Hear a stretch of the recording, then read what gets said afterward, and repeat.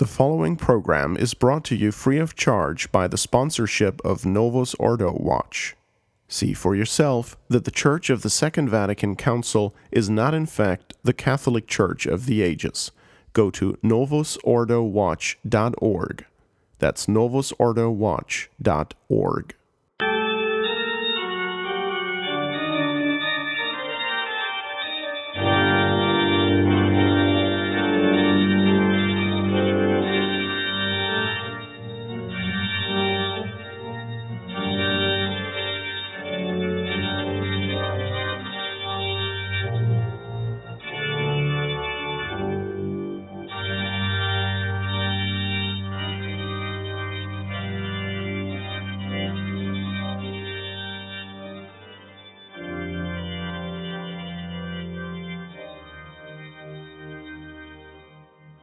Welcome, ladies and gentlemen, to Work of Human Hands on the Restoration Radio Network.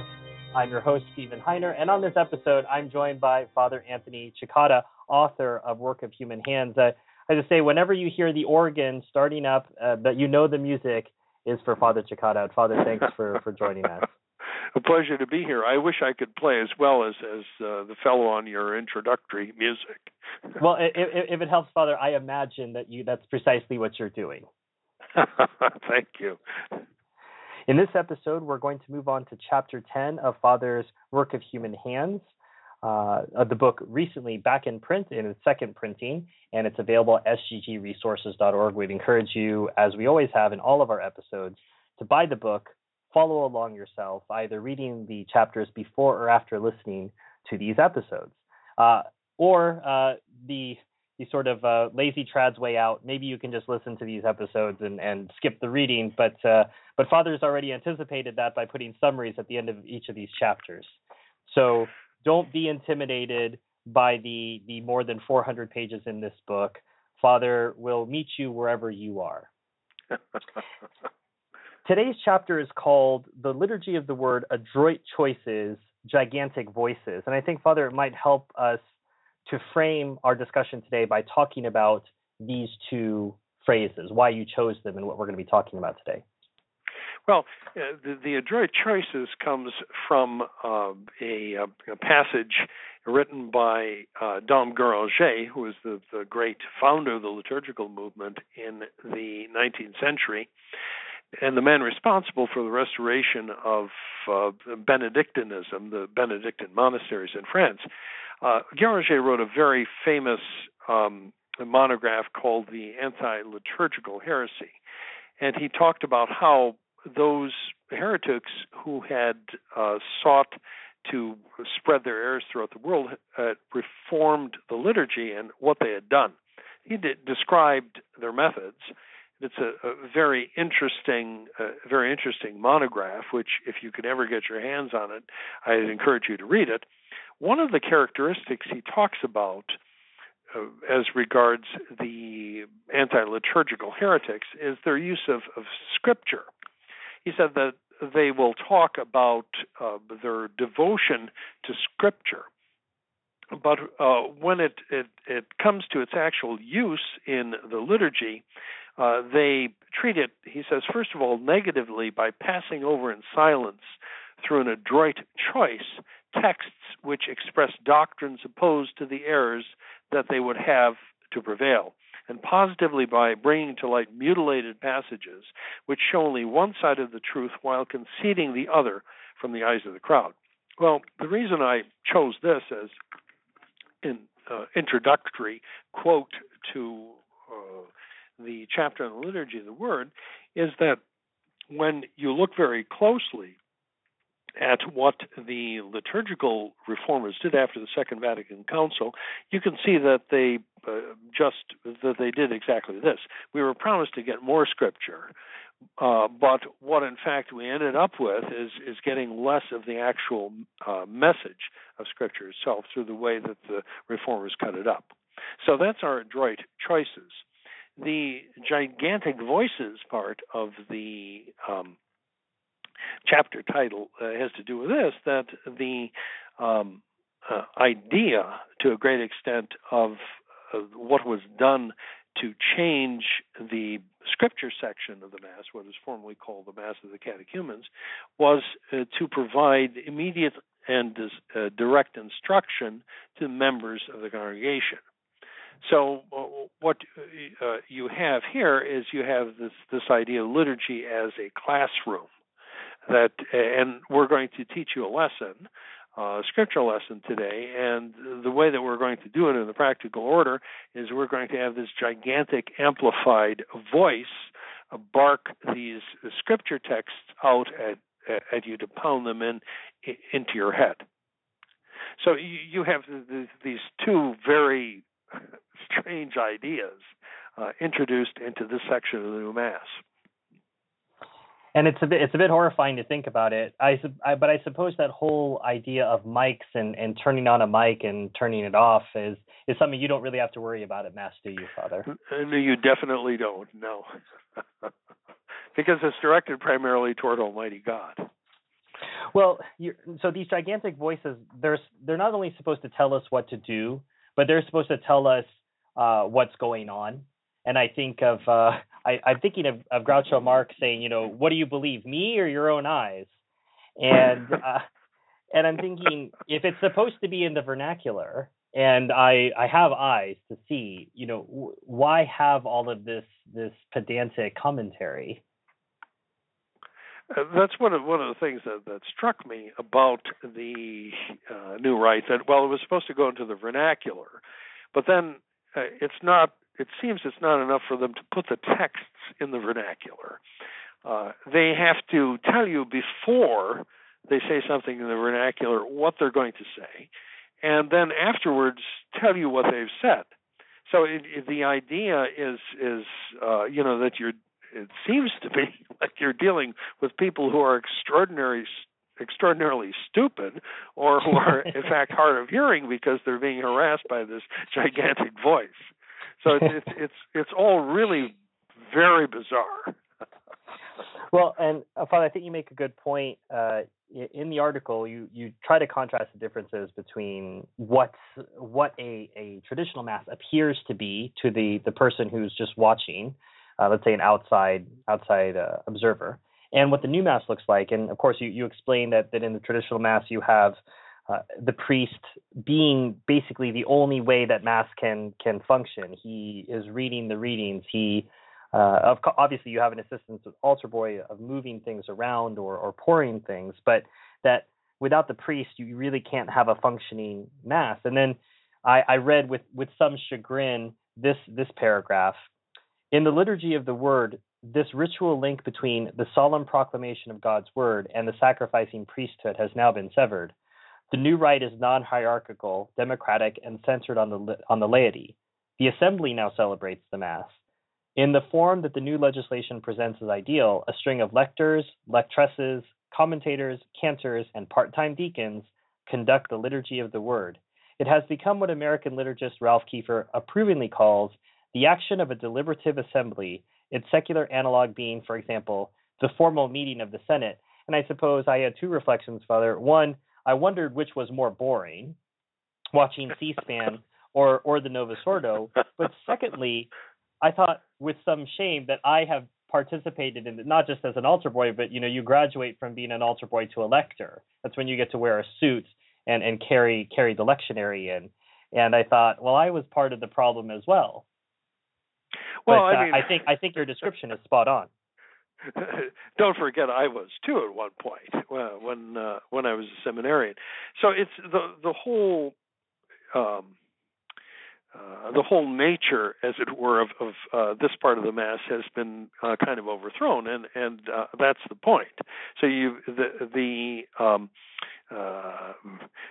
celebrant, the priest, sits over on a bench on the side, and basically the action is elsewhere.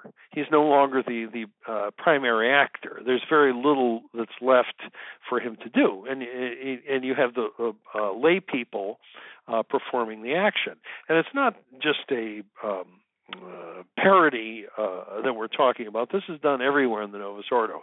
That you have to have this string of people doing different things. You even have it in St. Peter's. You even had it with Ratzinger. I wrote an article about that. A description of Mass that I saw on EWTN, the Christmas Mass of Ratzinger, and the central star. Once Ratzinger said the collect, the Christmas collect, was the Epistle Babe. That there's this good-looking woman who was all dolled up, and that everyone sat down. All of the cardinals were sitting around, and the Epistle Babe came out and proclaimed the epistle. So you had to have this. So it's this idea of a desacerdotalized first part of the Mass it's integral to it, even with so-called conservative observances of the rubrics. So that's what you get. That's exactly what you get. I might remind you, Father, that under JP2 of unhappy memory, we would have topless Epistle Babes. So you could go all the way if you needed to. Yeah, this was an accommodation to native culture in Indonesia, I believe. So in the Novus Ordo, almost anything is possible, and almost anything is possible except parody, I think, at this point. So. So I had mentioned that in another episode that we've recorded on the Anti-Modernist Reader about the penitential rite being truly penitential, and I think that you made that same comment, and when we're talking about the introductory comments, and I would remember, again, stirring up these memories of my days in the Novus Ordo, that we always would expect Father to say something. So we would we'd say, in the name of the Father and the Son and the Holy Spirit, Amen.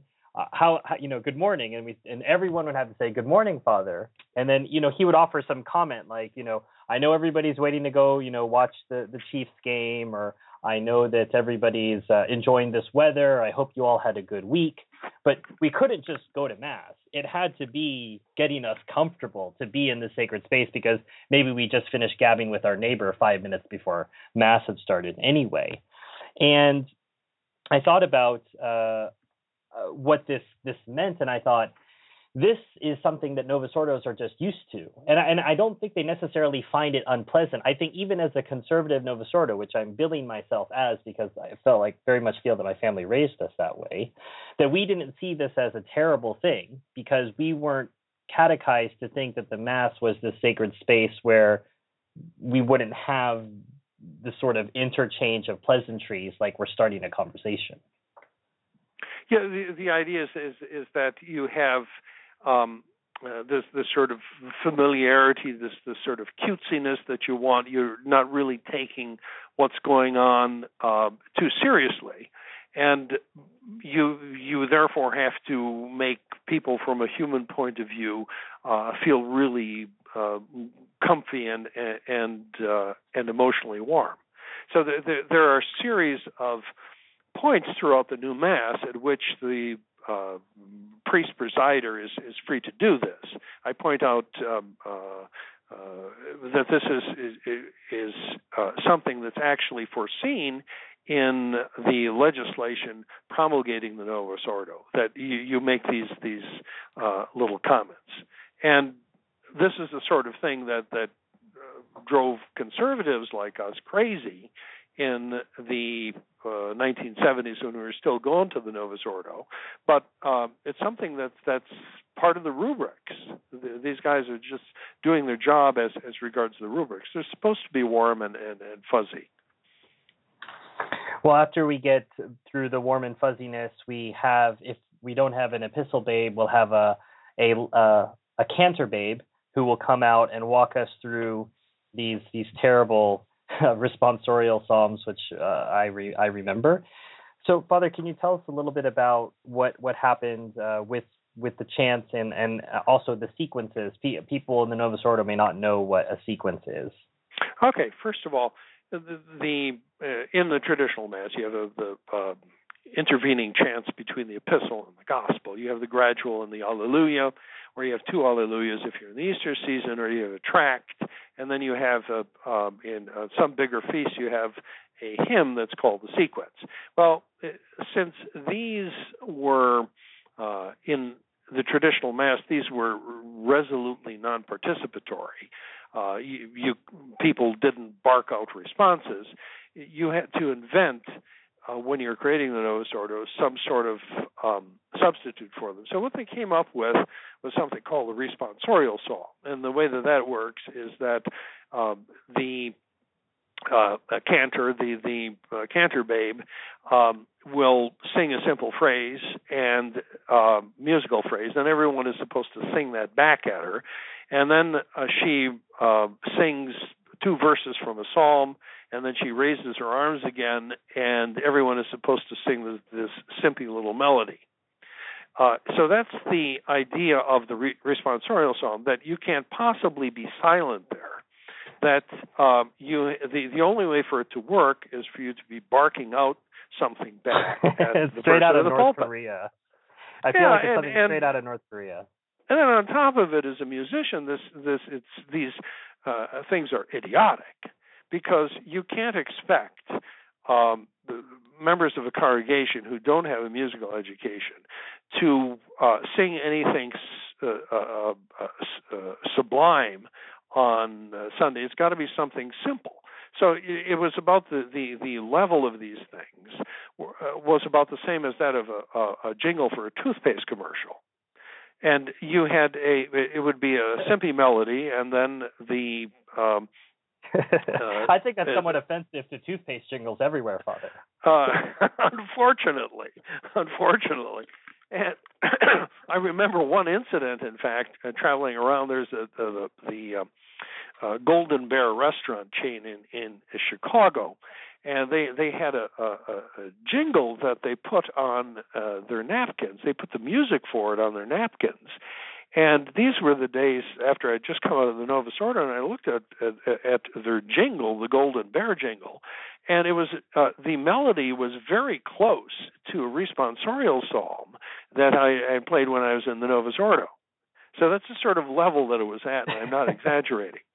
So this is what you have. The other element you have is a sequence. The sequences were done on Easter, on Pentecost, at masses for the dead, on the feast of the Sorrowful Mother, and on Corpus Christi.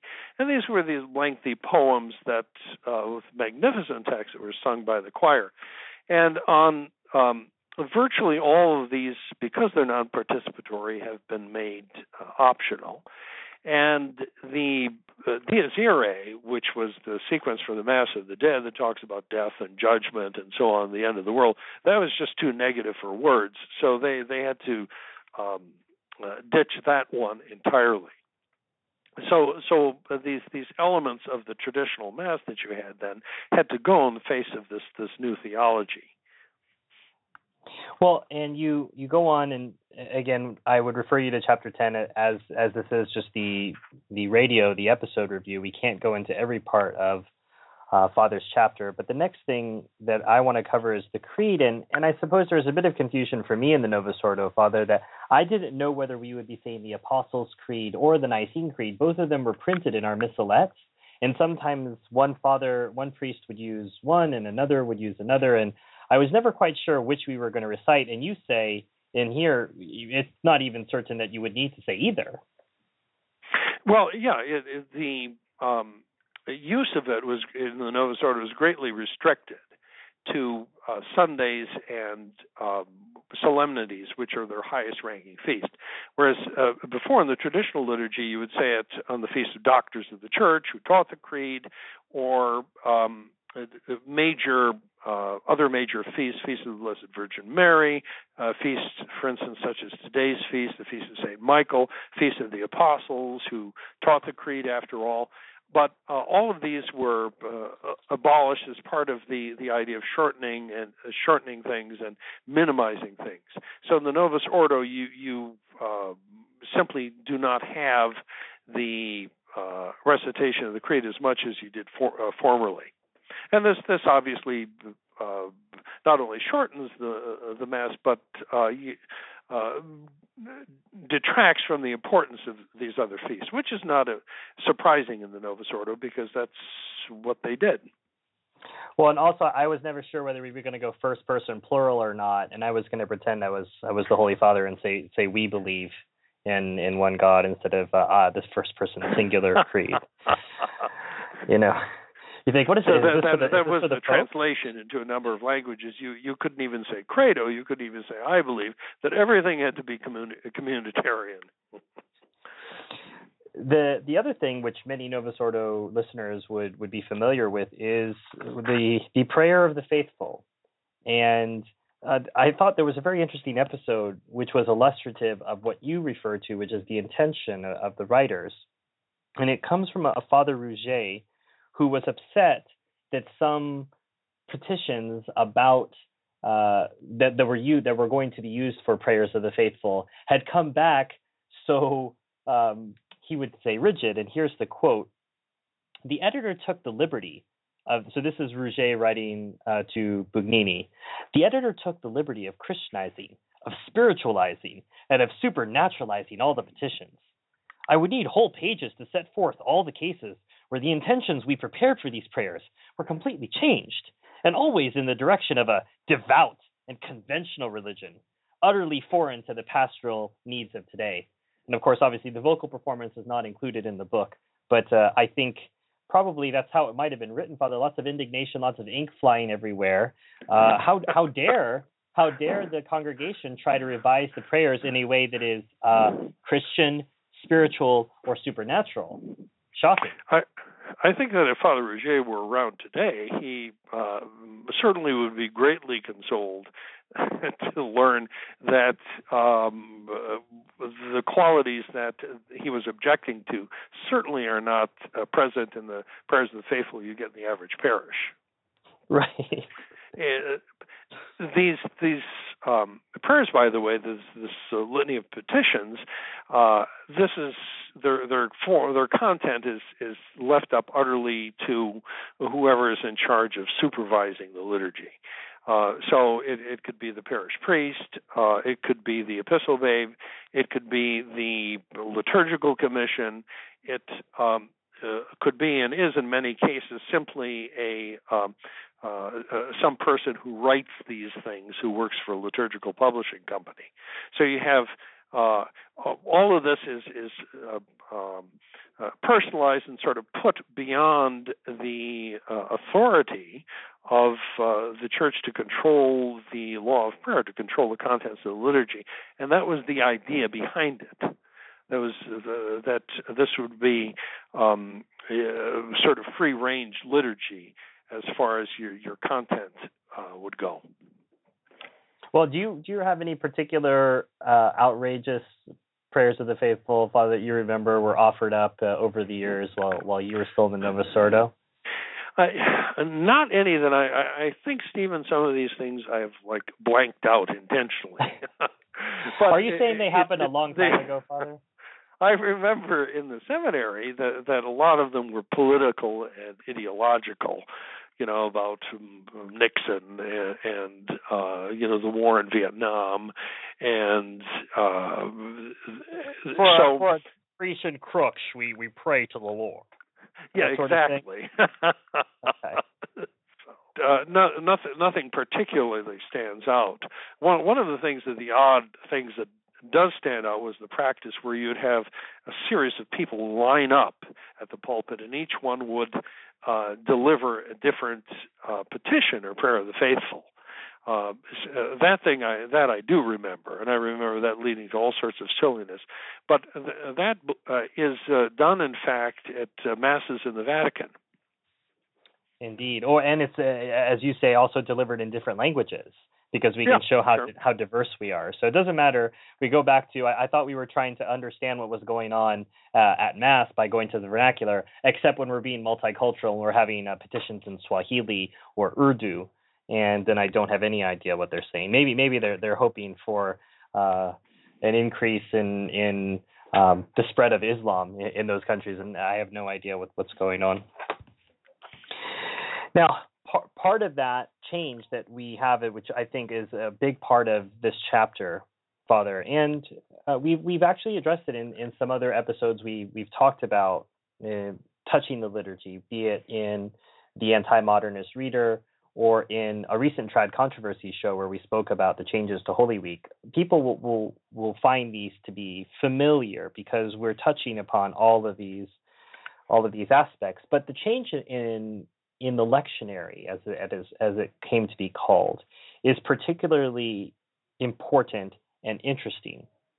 And I would say, Father, for those who don't know, I would say this both ways, because I think there are traditional Catholics, people who've been blessed by having the real Mass their whole lives, who have no idea what the cycle of readings is in the Novus Ordo.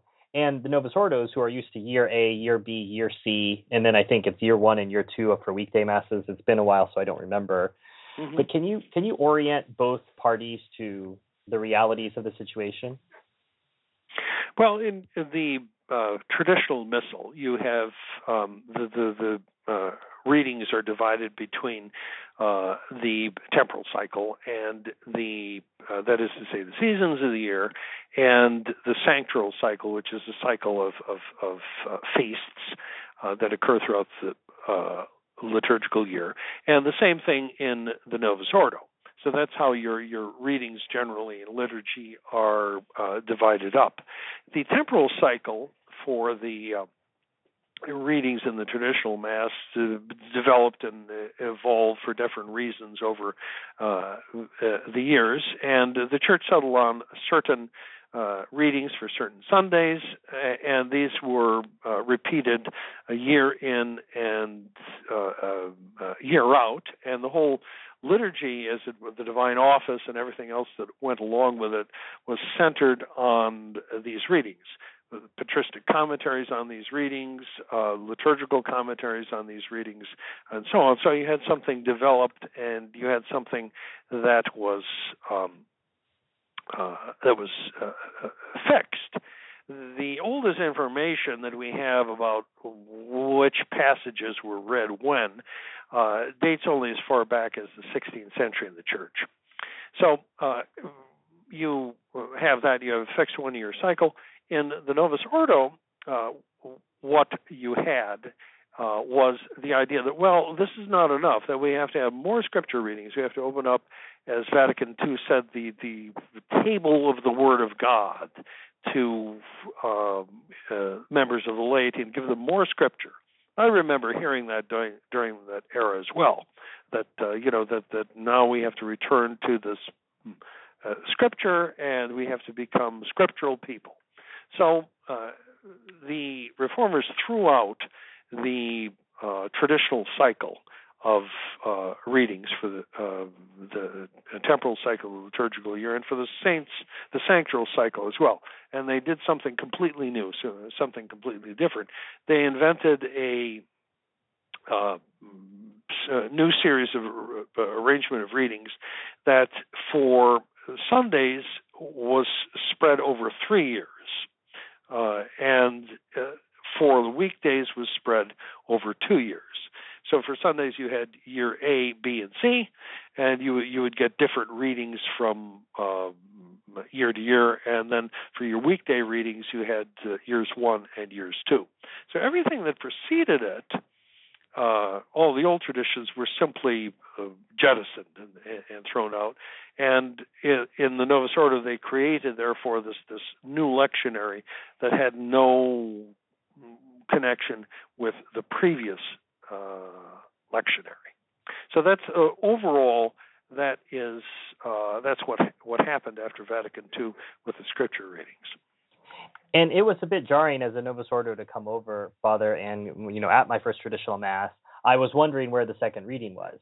So I thought, there's no second reading, and I didn't know until I read it a little bit more and I asked people. There's not a second reading, and one might argue if this was to expand the scripture knowledge, we would see the effects of it, i.e., the second reading would have a strong relationship to the first reading or to the gospel or to the responsorial psalm, thereby making your job as the priest giving the sermon easier because the texts all tied together. But oftentimes, in my recollection, the texts weren't necessarily related. And again, with a 3-year cycle, that collective memory, which I treasure so much attending the traditional Mass, I know what sermon is coming up. I know when we get to this part of the liturgical year, I'm going to hear about the Samaritan woman, which for all sorts of reasons, I really enjoy that whole sequence because I find it to be one of the more comedic parts of Scripture in which our Lord is just sort of confronting this woman head on, and I just find it to be a very interesting. But I know when that's going to happen in the liturgical year. Whereas with the 3-year cycle, you're wondering, okay, well, what's going to happen this time? Furthermore, and I think more to the point that you make in this chapter, that's all well and good unless you start cutting things out. So if you're trying to expand the scriptural studies, but then you cut out things that are not convenient, that doesn't exactly pay homage to intellectual honesty. No, it doesn't. And what they ended up with in the new scripture readings is the grand contradiction of their professed principles. So the first point that you make about the repetition, allowing one to internalize the scripture reading that you hear every year, that, of course, is gone, because they've decided that they're going to have different readings from year to year. So you get the contradiction right there of the first principle. The second thing that they talk about is, well, that historically in the church, what you had was a continuous reading of the scripture from one book, and then you went on to the next book. Okay, and there's documentation for that. But they did not do that in the Novus Ordo because they ended up picking and choosing the passages that they wanted, and omitting the passages that they didn't want according to certain norms. So you end up with a contradiction there.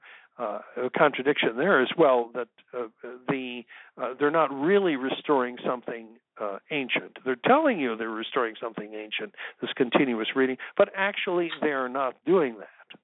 So there are all these contradictions, and again, Guéranger pointed this out in general as regards those who adhere to the liturgical heresy, that they constantly contradict their own principles and practice.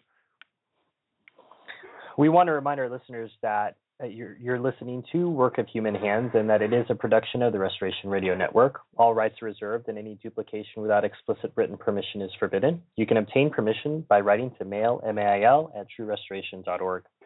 The Father mentioned Dom Guéranger, who provided the adroit choices phrase for the chapter. So we're moving away from the gigantic voices, Father, and we're moving towards these adroit choices. Now, in this chapter, Father talks about different concepts, be it divine wrath, condemnations of impurity, and he lists things that were permitted as substitutes, things that were optional, and things that were missing.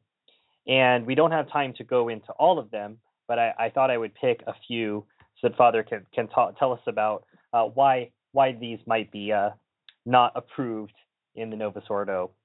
And the first is divine wrath, the concept of God's anger over transgressions of his law, and missing from the lectionary, which is supposed to be more scriptural and exposing people to more of the table of the word. Vengeance is the Lord's and he will repay. It is a fearful thing to fall into the hands of the living God. God is both lawgiver and judge who can both destroy and deliver. If at God's judgment the just man shall scarcely be saved, where shall the ungodly and the sinner appear? And whosoever shall keep the whole law but offend on one point becomes guilty of all. Not really going to cut it in the Novus Ordo, is it, Father? No, it's not. And the reason I was able to bring out these particular passages on, say, divine wrath and punishment in this life for sin, etc., is that I took the New Testament and I compared the text of the New Testament to the list of pericopes, that is to say, of text used in the Novus Ordo. And that's how you can see exactly what they leave out. They were going to give us the whole message, but here they left something out.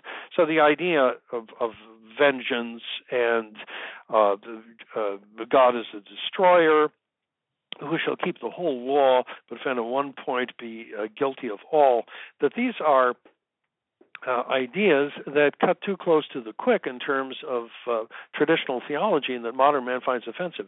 So we're going to omit these things from the lectionary, and the epistle babe is not going to be required to read them, and where she's going to skip on to something else more positive. Yeah, she may just choose to skip them herself. Father Oswald shared in one of his recent episodes, Escape in the Novus Ordo, that a nun just skipped a part about hell, and he had based his sermon around this verse, but she had chosen to just skip past it. And he asked her about it later, and she said, well, I didn't think they needed to hear that. And he was just sort of like, well, thanks, sister, for making that call for me. I appreciate that. But this is where we get to. Another set of verses that were removed are from the concept of narrow is the gate. Verses removed include many are called, few are chosen, or that at the end of the world, dogs and sorcerers and unchaste and murderers and servers of idols and everyone that loveth and maketh a lie shall be excluded from heaven. Those also are not very convenient if you're trying for ecumenical outreach.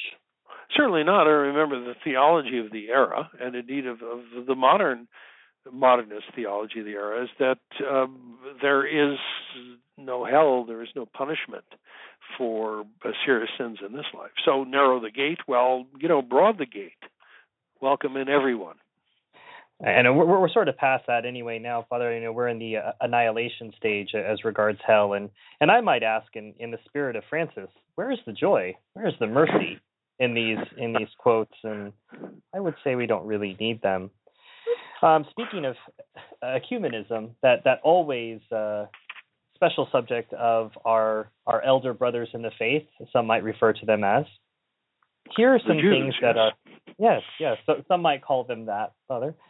These are passages that go missing in the Novus Ordo lectionary. Jews seizing St. Paul in the temple to seek to kill him. The church of Ephesus is blasphemed by them who say they are Jews and are not, but are of the synagogue of Satan, quote unquote. Stirring up the minds of Gentiles against the faith, inciting the people and rulers of Thessalonica against St. Paul, and a few more. I don't need to read them all, but I have to imagine that we certainly cannot have any sort of phrases that go back to that medieval idea of deicide. That's really a bit outdated. Certainly not. Those actually have to go, even if it's in Scripture.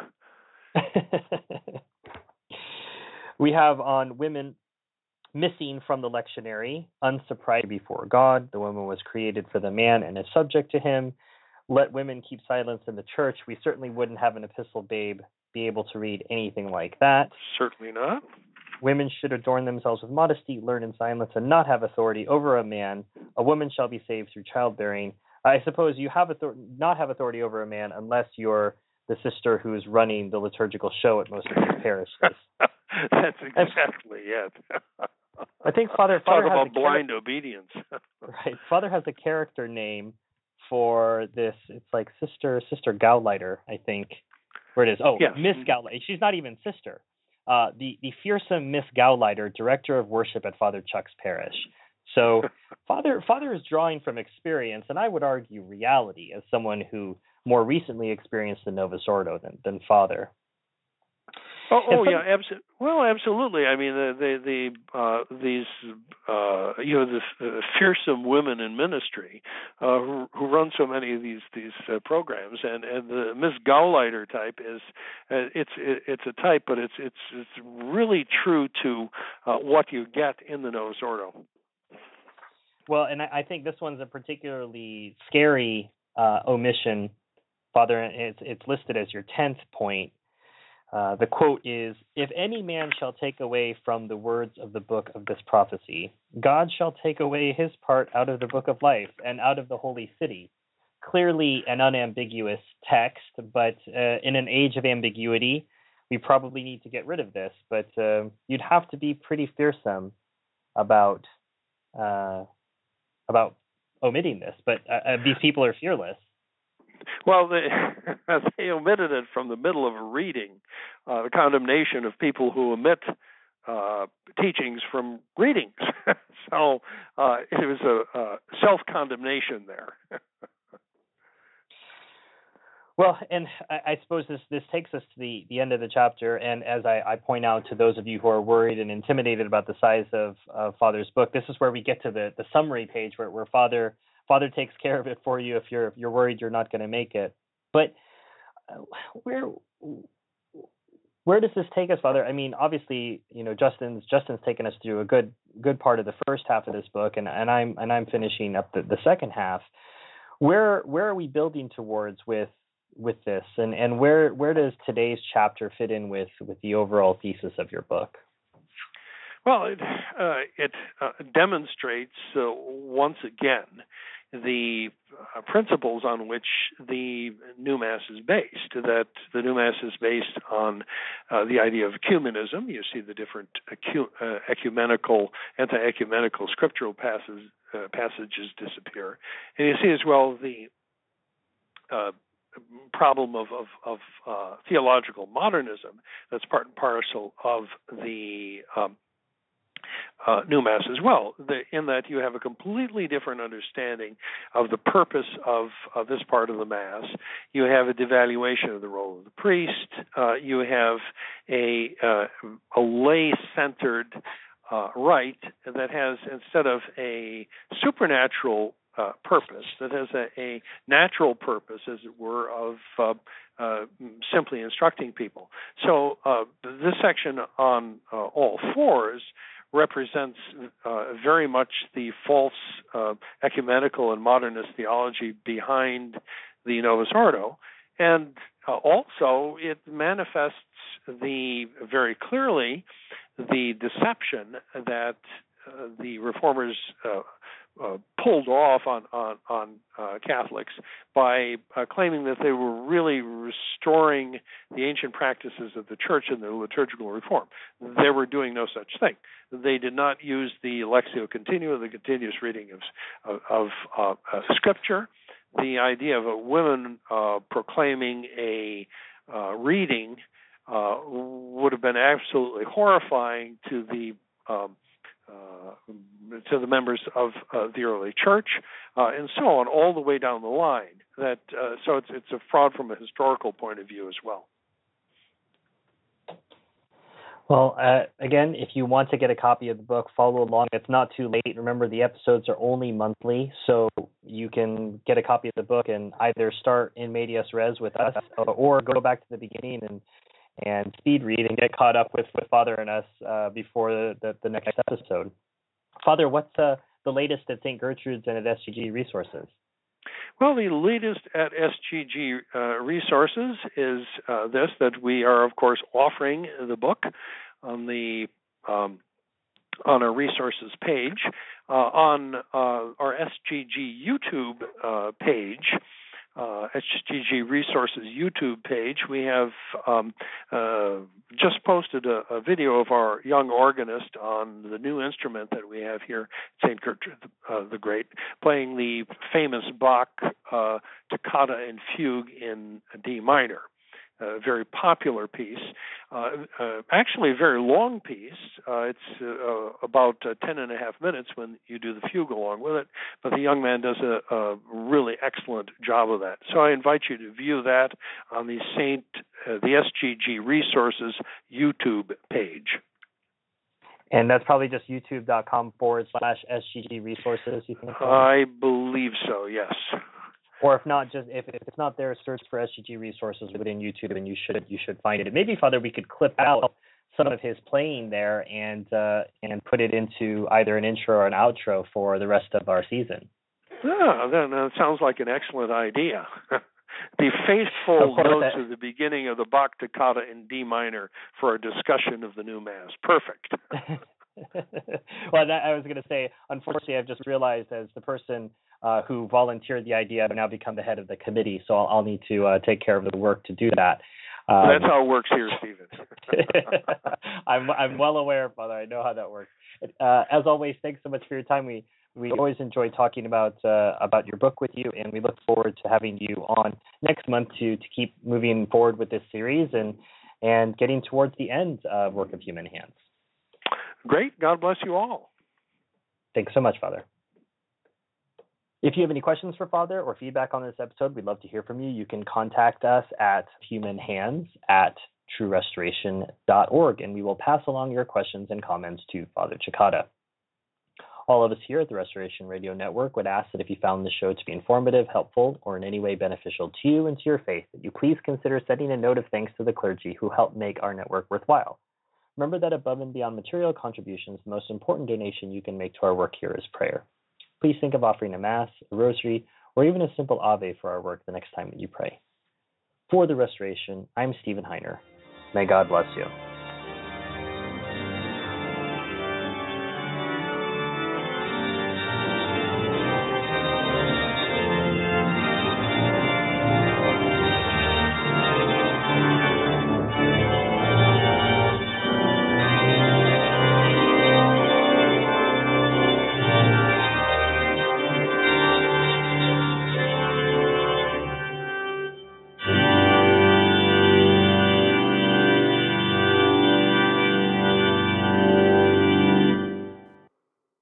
This program was brought to you free of charge by the sponsorship of Novus Ordo Watch. See for yourself that the Church of the Second Vatican Council is not in fact the Catholic Church of the ages. Go to novusordowatch.org. That's novusordowatch.org.